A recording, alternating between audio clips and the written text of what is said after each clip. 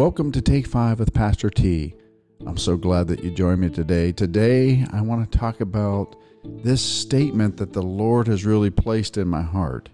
And it's a statement about authority.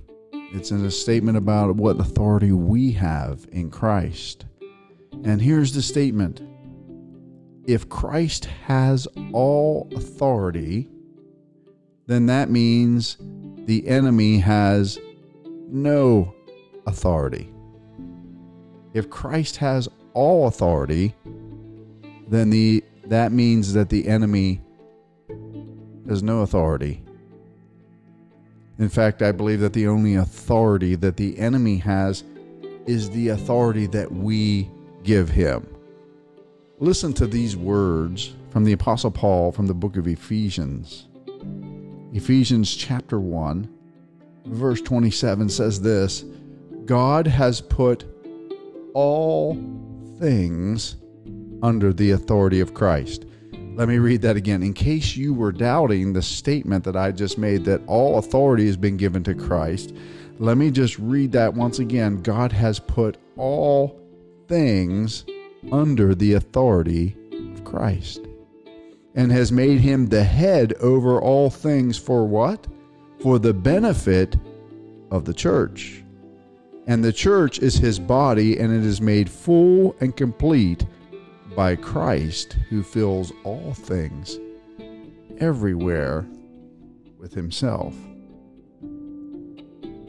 I just want to challenge us today on this moment of Take 5 with Pastor T, that the authority that Christ has given us is an all-encompassing authority. And I think one of the deceptions that the enemy puts in front of us is that we maybe don't have all authority, or that Christ doesn't have all authority, and that if he is the head of the church, we are the church.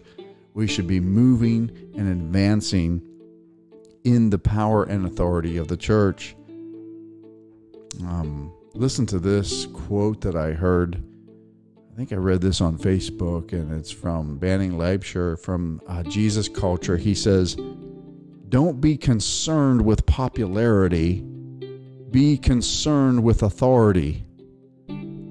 People are drawn to popularity, but heaven is drawn to authority. Let me read that one more time. Don't be concerned with popularity. The world is, right? Who's the most popular? Who's the most talented? Who's the most gifted? But be concerned with authority. People are drawn to popularity, but heaven is drawn to authority. And that just confirms this statement from Ephesians 1, that all things have been placed under the authority of Christ Jesus. And if we're followers of Christ Jesus in the church reaps the benefits of this, because it also says in the scriptures that the gates of hell will never prevail against the church.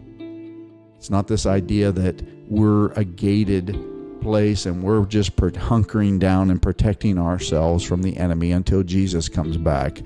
No, there's this real understanding that we are the kingdom of God advancing, taking authority, the authority that Christ Jesus has given us to proclaim the kingdom of God. Now, what authority is that? That authority is we're to heal the sick. We're to cast out demons.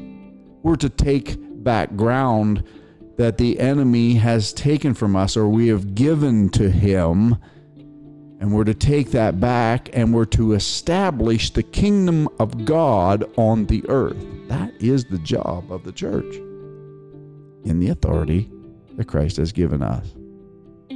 You and I, taking back ground from the kingdom of darkness. That is our job. As Jesus prayed in the Lord's Prayer, thy kingdom come, thy will be done on earth as it is in heaven. Did you hear that?